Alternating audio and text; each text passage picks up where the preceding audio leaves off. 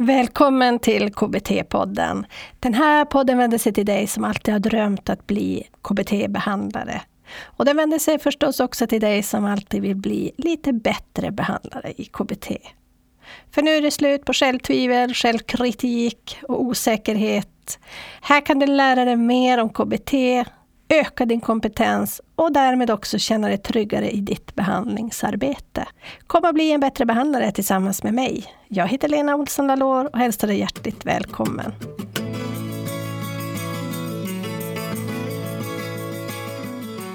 And also to be a model for your supervisee. Absolutely, yeah.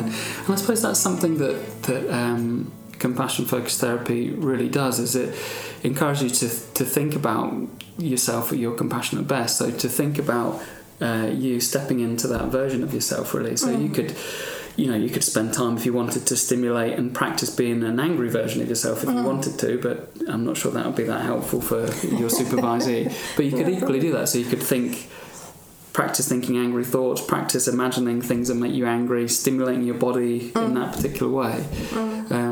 But I suppose we're suggesting that trying to stimulate compassion, the motivation of compassion, is particularly helpful for all sorts of reasons. And we talked a little bit in the workshop today about some of the research about compassion, about how it stops.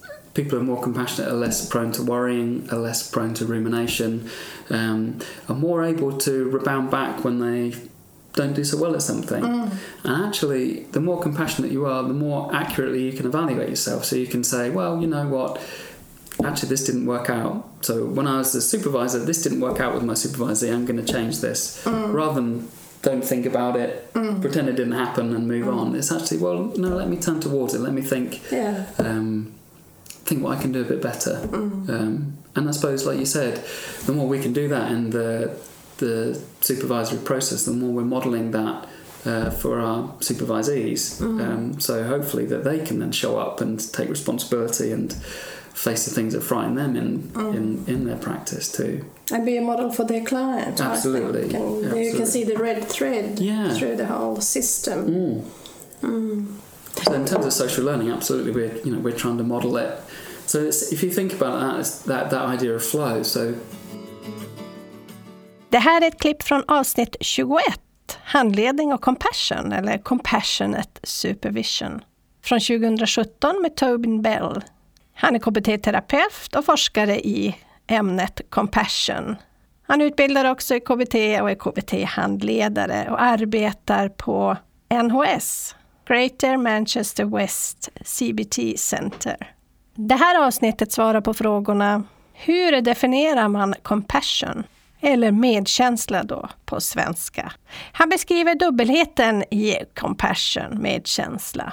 Han svarar på frågor om experiencing CBT from the inside out, det här programmet som handlar om self-practice, self-reflection, där man har egen terapi och får använda compassion-fokuserad terapi på sig själv för att då bli en bättre behandlare. Och vi hör också några röster från själva workshopen. För att lyssna på hela avsnittet, gå in och prenumerera på podden på www.blienbattrebehandlare.se/21.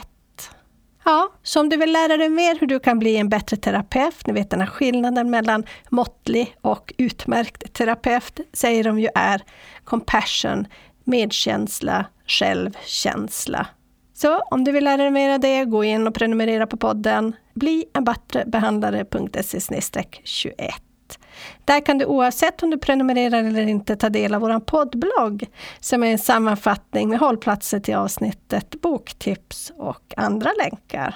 Du kan också prenumerera på vår nyhetsbrev www.blienbattrebehandlare.se/21 eller googla på Bli en bättre behandlare. Jag, Teknikmillan och teamet på Bli en bättre behandlare, KBT-podden, hoppas på ett snart återhörande. Hej så länge!